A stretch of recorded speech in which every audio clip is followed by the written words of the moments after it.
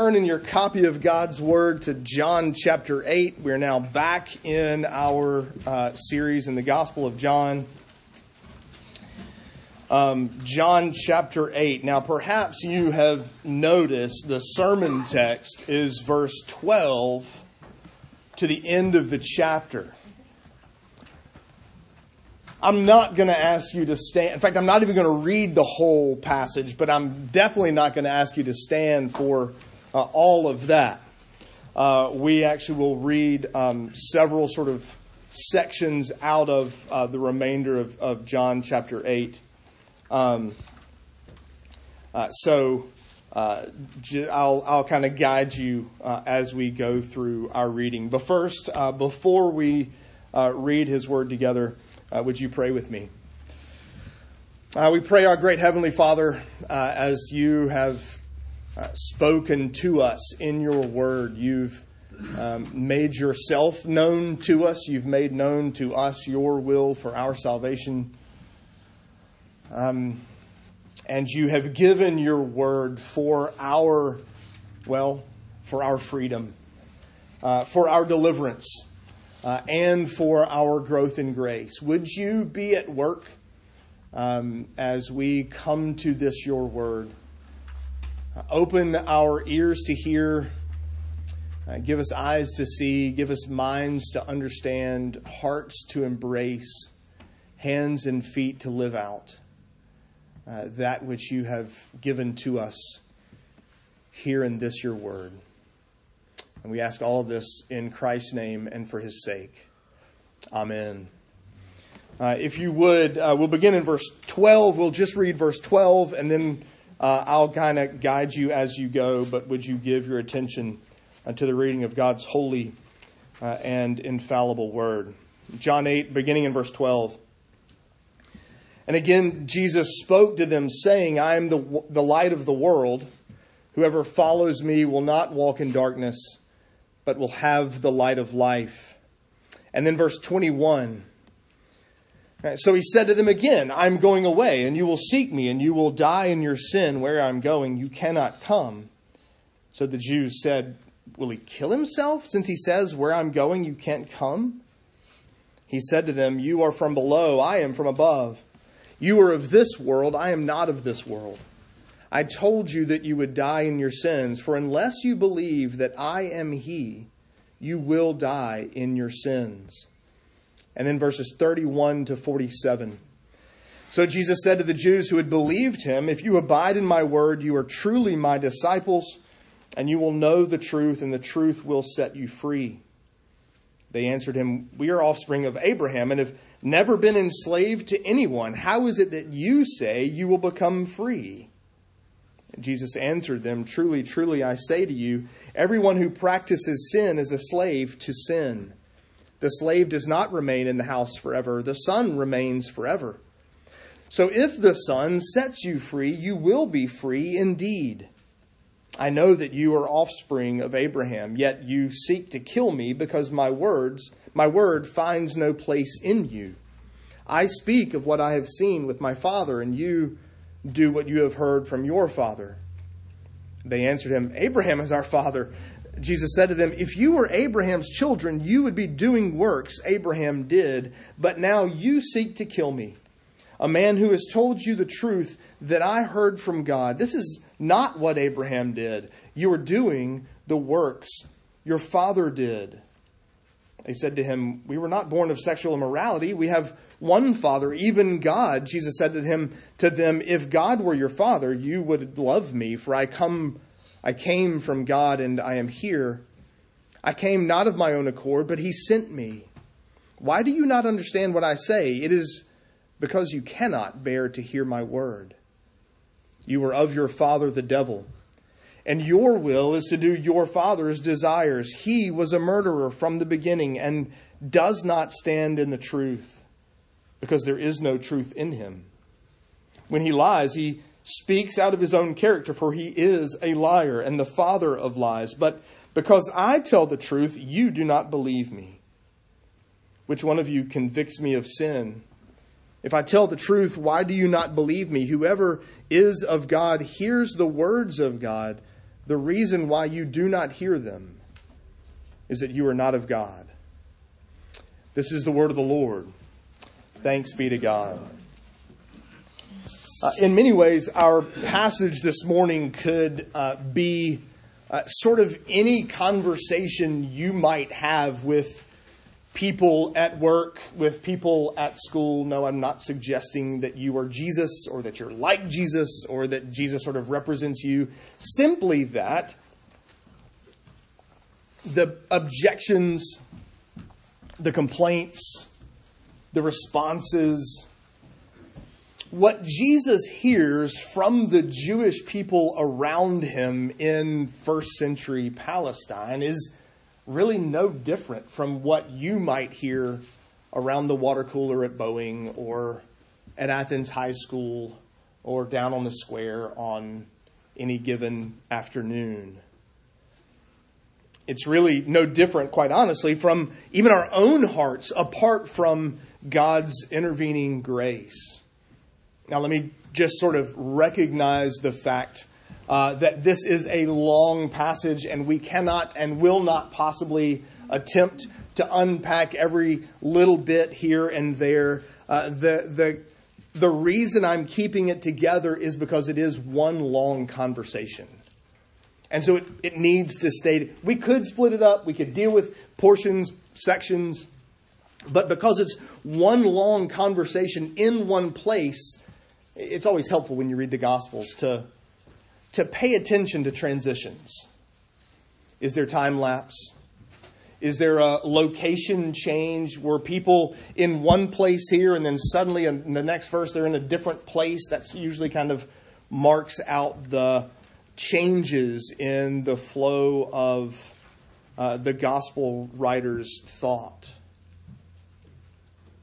But I think since it's been a few weeks since we were in John's Gospel, since we took January off, it makes sense to reset, sort of remind you of the context, the setting, where we find ourselves suddenly right here in the middle of John 8. Perhaps you noticed, perhaps you're paying attention. I skipped. I don't mean I skipped around when I read. I mean, I left out. We're skipping over John 7:53 to 8:11. That requires a little bit of explanation, and maybe a little bit more during prayer and praise. But let me at least give you this. Perhaps you can see in the ESV there are these double brackets around the passage, and there's a footnote, and it tells us that passage, the woman caught in adultery, actually isn't in our oldest and most reliable manuscripts. And so many English Bibles, and for that matter, Greek New Testaments, have it set apart in brackets with a footnote, calling attention to the fact that this is something that's been added later. The reality is, if you read from through to the end of John 7:52 and then skipped and picked up again in 8:12 and started reading, you would notice that stays together very nicely. There's no time lapse. There's no location change. And so we are in the second part of John 8, still in the temple court, still at the time of the Feast of Booths, the Feast of Tabernacles. And so the passage about the woman caught in adultery is added later. Here's the thing, though. It appears, by all accounts, to be a true event. It's not a made-up event that somebody then added in. It appears to be a true event. It just doesn't appear here in John's Gospel. In fact, it doesn't appear in any Greek manuscript before, I think it's the 4th century. And when it does appear, it doesn't always appear in the same place. It doesn't always appear in the same Gospel. Sometimes it's in Luke. And so, since my job is to preach the Bible, then I'm going to make sure we preach the Bible.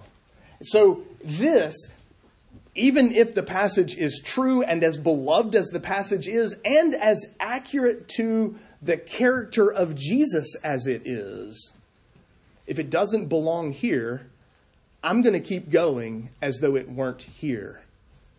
But we're still in the Feast of Tabernacles. We're still in the Feast of Booths. And by now, we're at the end or near the end. And Jesus he does this a number of times. We've seen it so many times in John's Gospel already, just in the first several chapters, where Jesus takes something around him and then draws a connection from that thing, that event, whether it's the temple, whether it's something else, to himself. He did it in John 7:37 when this water event in the Feast of Tabernacles, he says, hey, I'm the fountain of life. I'm the fountain of living water.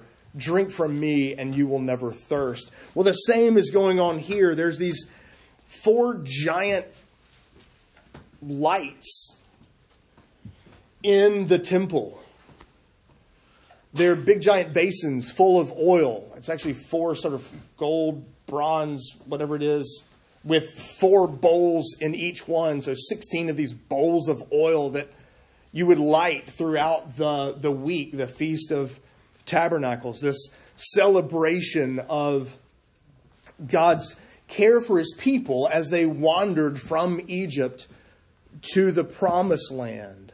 During that 40 years of living in a tent, the people spend the week living in these makeshift wooden huts, sort of recounting, celebrating together that deliverance from bondage in Egypt. These lights also serve to remind those same people that while they were dealing with those wanderings, while they were traveling those 40 years from Egypt to the Promised Land, God also led them by a pillar of fire. He gave them warmth and light by which they could travel, by which they could see. And so Jesus takes that opportunity with those lamps that may very well have gone out by now to say, that light is me. I am the light of the world. I am the one who gives light in the darkness. That's the context. That's the setting. That's sort of a reminder just to reset your mind, reframe yourself where we are in John's Gospel. When you get sick, you want a doctor who actually is good. When you get sick, you want a doctor who actually will do whatever tests necessary, ask whatever questions necessary to find out exactly what your symptoms are, to find out exactly what you're dealing with. And you want him to shoot straight with you. You want him to tell you what's going on, whether it's, you just have a cold. You just have the sniffles. Or you've got a broken bone. Or you've got strep throat. Or you've got cancer. You want him to shoot straight with you because you want to know, you want him to prescribe for you the appropriate remedy, the appropriate solution. And that's in essence the conversation going on between Jesus and the Jews around him in the temple court in this passage. He points out their symptoms, their problems, the things going on with them. And the truth is, it's not different for them than it is for us. We deal with the same things. We have the same problems. We face the same issues in our world today. And the first is in verse 12 to 20. The first problem is the darkness of the world around them. The Jews surrounding Jesus, the Jews sitting there interacting with Jesus, the Jews opposing Jesus on that day walk in darkness. In fact, Jesus announced in verse 12, which we read a few minutes ago, he's the light of the world. And if you come to me, if you walk in me, if you live in me, you don't walk in darkness. The suggestion, of course, is that apart from me, you are in darkness. that the crowd around him, and he goes on to say as much over and over again throughout the rest of John chapter 8, the crowd around him is affected by darkness. And it doesn't mean that there was no sun, right? It doesn't mean that they didn't have lamps. It's not the darkness of if we turn the lights off in the room, or you wake up in the middle of the night and you've got to stumble through some strange hotel room, some strange room to find your way to the bathroom or whatever, and you don't know your way and you're feeling your way. It's not physical darkness, it's spiritual darkness.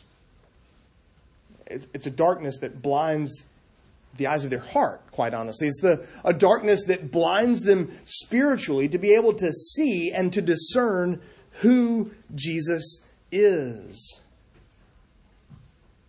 There were these lamps in the temple. Israel followed this pillar of light, and Jesus says, I am the true light. I am the light that breaks into the darkness to give you spiritual sight, to give you that visibility to see and perceive and understand. Our world today is exactly like that. It's in darkness. It lives in, affected by its own fallen sinfulness and unable to see and perceive. But what's interesting is that we actually have something we study in history that we think of as the moment when we, as people, finally evolved far enough. I'm using that intentionally. I don't believe... Okay. That we've now been enlightened. We have the Enlightenment. We have these smart people who have come along, and science now opens up to us all of these things, and we have human reason. And look, see how much smarter we are today than we were then. The people before the 17th, 18th centuries, before people like René Descartes and Immanuel Kant and John Locke and others, before they came along and could really teach us the things we really needed to know. Now we have clarity. Now we're enlightened. Now we're smarter. And Jesus says, you still live in darkness. In fact, the problem is, even with all that science, even with all that enlightenment, we still, verse 15, we judge according to the flesh. We're trapped by the limited eyesight of mere human existence. In fact, the crowd can't recognize, right? So Jesus goes on in verses 17 and 19. We didn't read this passage, but the law, the Old Testament law requires 2 or more witnesses in order to convict somebody. And so when Jesus begins to announce who he is and to teach the crowd about himself, they say, hold on, you're one person. Your testimony isn't true. Jesus goes, actually, that's not correct. Because what I say as the Son is testified to as well by the Father. That's 2 witnesses. The crowd is unable to understand that. Why? Because they see Jesus as a mere man. They can't see beyond the physical. They can't see beyond, well, their hand right in front of their face. It's that dark. They can't perceive who Jesus is, to recognize that he actually is the Son of God in the flesh, and he comes from the Father. And when he speaks what the Father has told him to speak. He's told us that already a couple of chapters ago.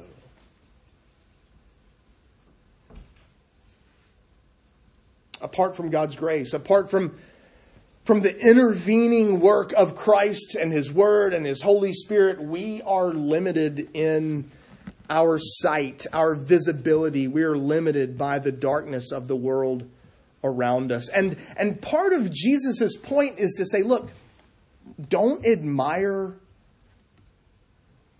the fancy people with lots of letters after their name,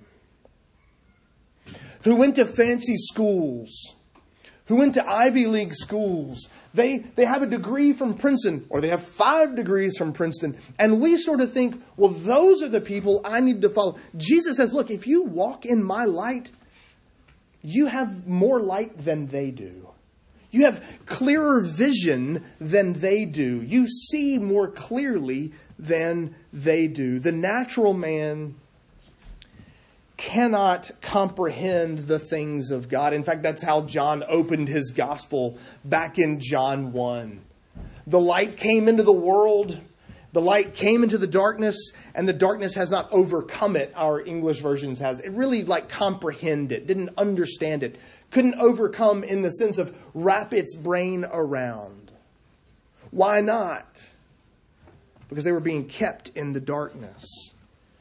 The darkened world needs light in order for her inhabitants to see. The world is shrouded in darkness apart from Christ and remains there apart from His grace. The first problem that Jesus exposes is the darkness of the world around us. The second, in verses 21 to 38, is the sinfulness of human flesh, the sinfulness of man. Perhaps, if you read enough, perhaps you're noticing a pattern. We're on the second of our great enemies, right? The world, the flesh, and the devil.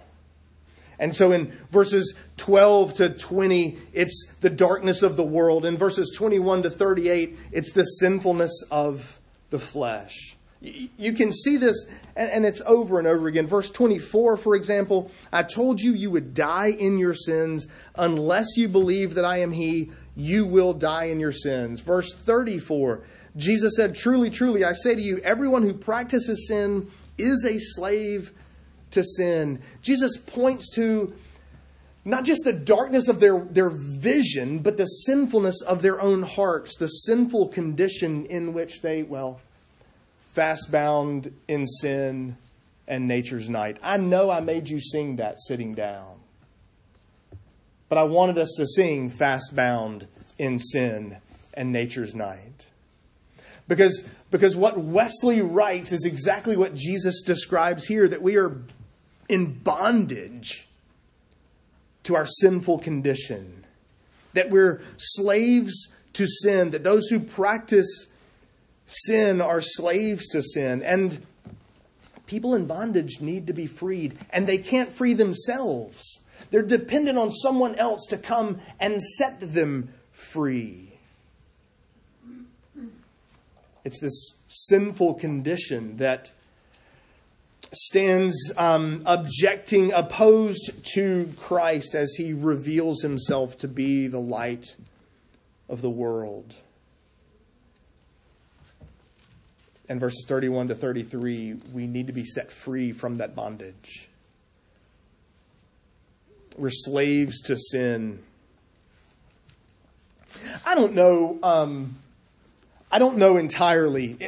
I'm not real clear. I'm not real sure whether verse 33 is a reflection of just how sinfully dark and clueless they were, or whether it has more to do with just sinfully opposed and unwilling to know the past. But did you notice their response? Jesus accuses them of being in bondage to sin, slaves to sin. And the response is, we are children of Abraham. We've never been slaves. Have you not read the Bible? Egypt, Assyria, Babylon. Or take the change out of your pocket. Whose face is on it? It's Roman. They've known nothing but bondage for much of their existence. And there are even others in between Babylon and Rome. There's several along the way. They are so enslaved to their sin, they can't see clearly. They can't see the truth of their own past. They can't see past the truth of the reality of their own existence. And in some ways, it's almost comical. The way in verse 22, for example, they can't figure out where Jesus is going. Jesus, where I'm going, you can't come. So, I mean, if he's going to Starbucks, I can follow him, right? If he's going to go grab lunch at Old Black Bear, we can all just follow along behind. We know exactly where. He must be getting ready to kill himself. Because otherwise, I can't for the life of me figure out where he would be going that we couldn't follow him. They have no concept, no place for a spiritual realm, another layer, as it were. They're so enslaved to their own sin that they can only see the flesh. They can only see this life. They can't see the life to come. They're unable to fathom the possibility that Jesus is going to go back to his Father's side. In part because they haven't yet fathomed that that's where he came from. Even in verse 27, we're told explicitly, they didn't understand. That's what sin does to us, right? Sin leaves us, it leaves us in the dark. It leaves us unable to see. It leaves us unable to comprehend. It leaves us sort of limited, regardless of how smart you think you are or how smart you actually are. Your thinking, your life is so affected by your sinful condition, your sinfulness, that you're unwilling and unable to hear the truth. As you might expect, there's a third problem that Jesus exposes in verses 39 to 59, and it's a family problem.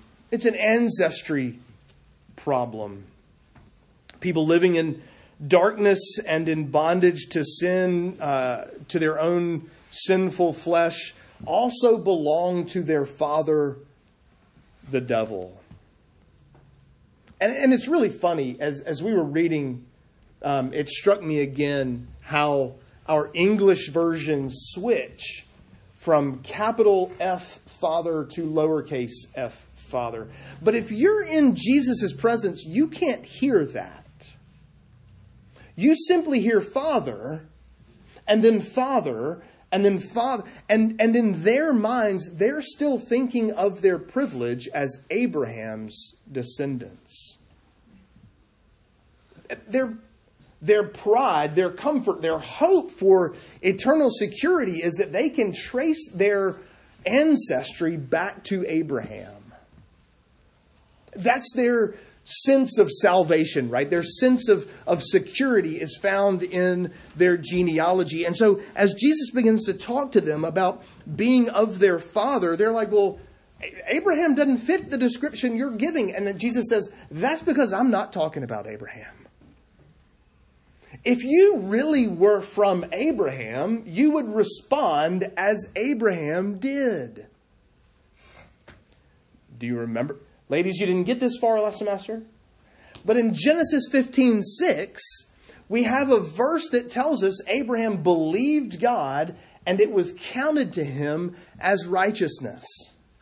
If it's your thinking that that Abraham was saved because he was circumcised, circumcision comes 13 years later. He's saved, Genesis 15:6, because he believed the promise of God.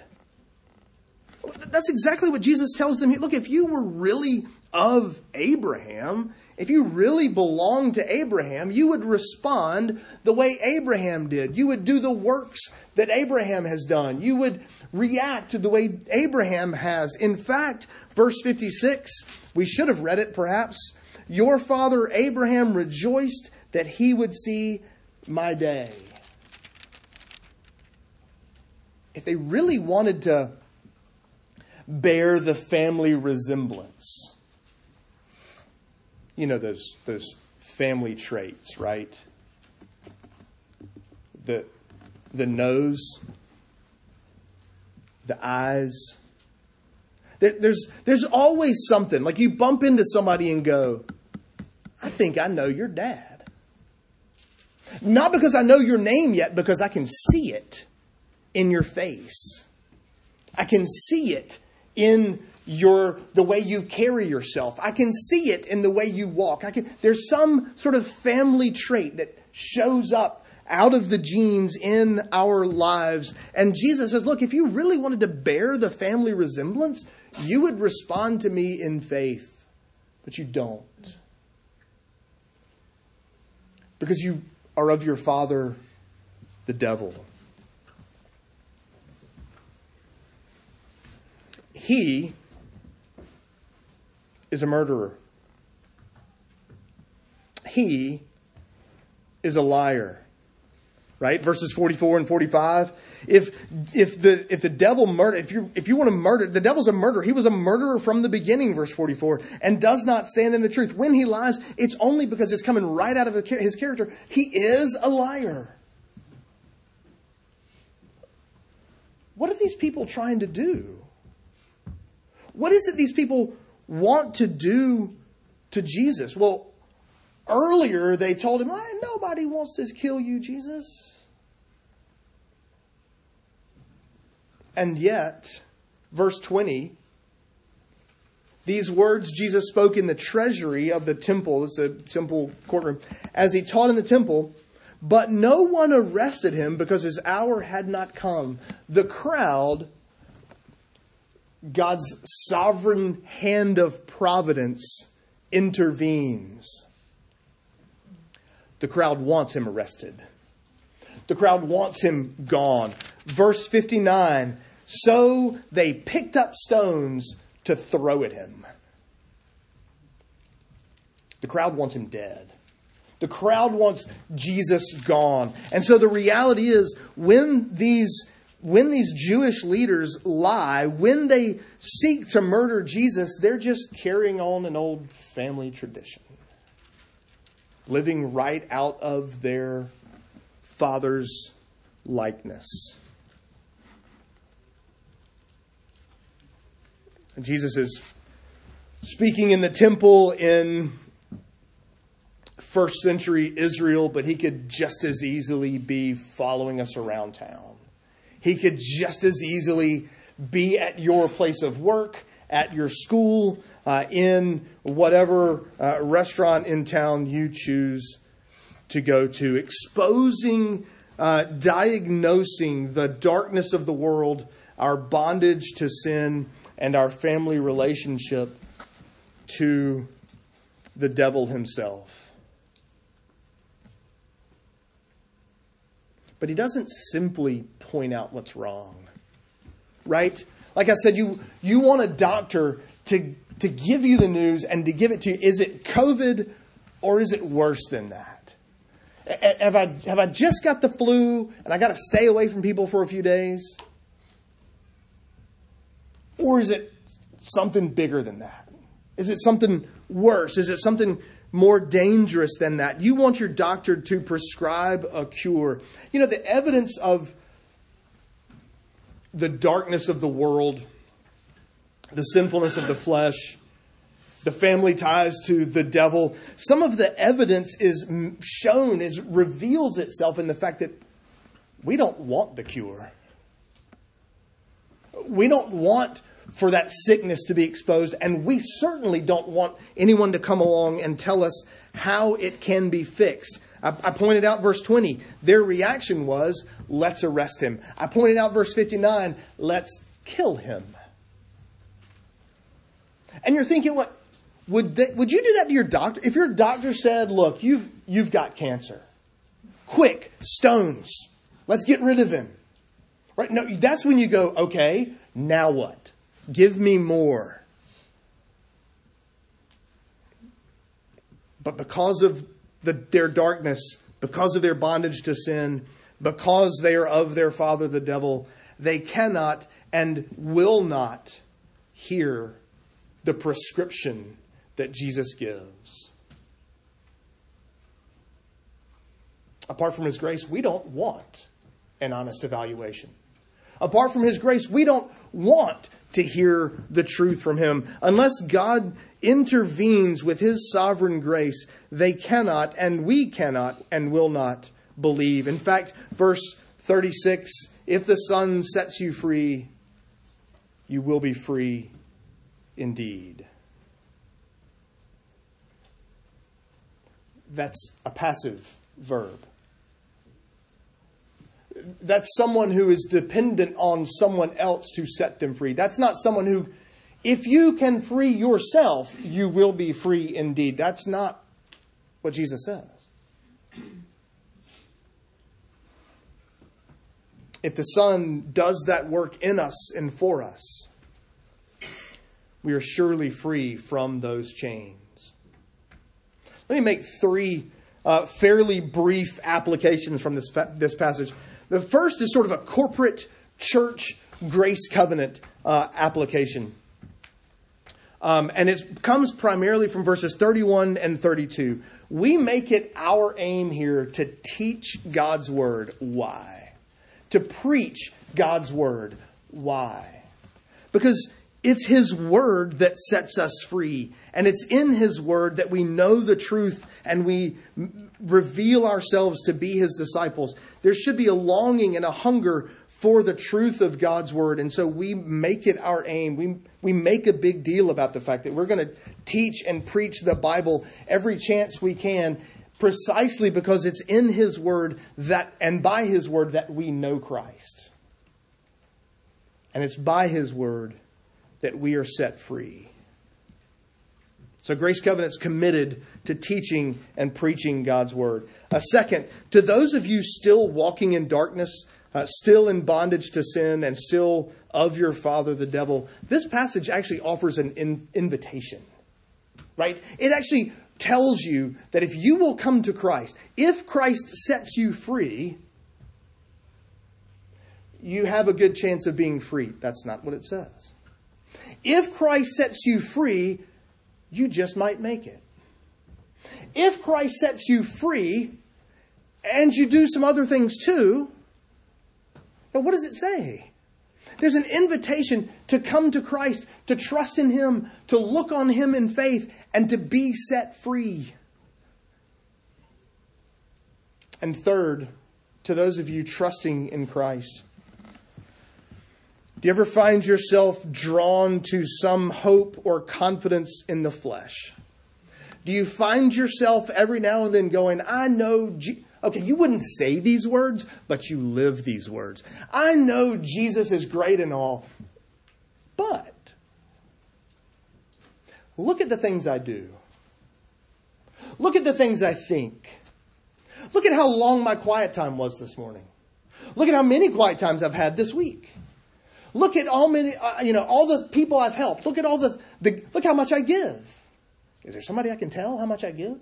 That'd be really helpful because I give a lot.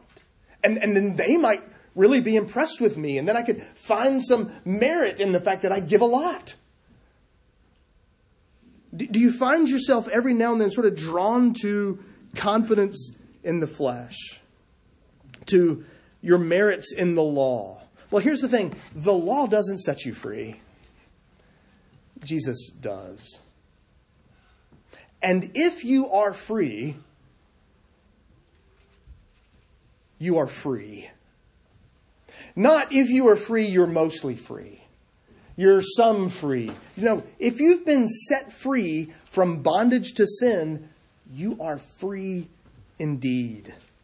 Rejoice in Christ and His work on your behalf. Abide in His word and in relationship with Him. Rejoice that He has called you out of darkness into His light, and go and live in the light of Christ. Would you pray with me? Father in heaven, we thank you that you have spoken to us in your word, that your word does set us free, that your word is the truth and it does sanctify us. We pray, Holy Spirit, that you would be at work in it and through it to give us more and more light in Christ, to root out sin, to free us more and more from having been freed from the penalty of sin, that we would actually get glimpses that we're being freed from the power of sin. And we pray, too, that you would draw us up to see the world to come in which we will be freed from the very presence of sin. May it be that your word is a light to our path, a lamp to our feet. Would you guide? Would you direct? Would you lead us and grow us in our love for Christ? And would you draw those who have never trusted in Christ to do that even now? To walk in the light, to come to the light, to be freed from bondage to sin, from the darkness of the world, and given a new family tree in Christ. We ask all of this in His name and for His sake. Amen.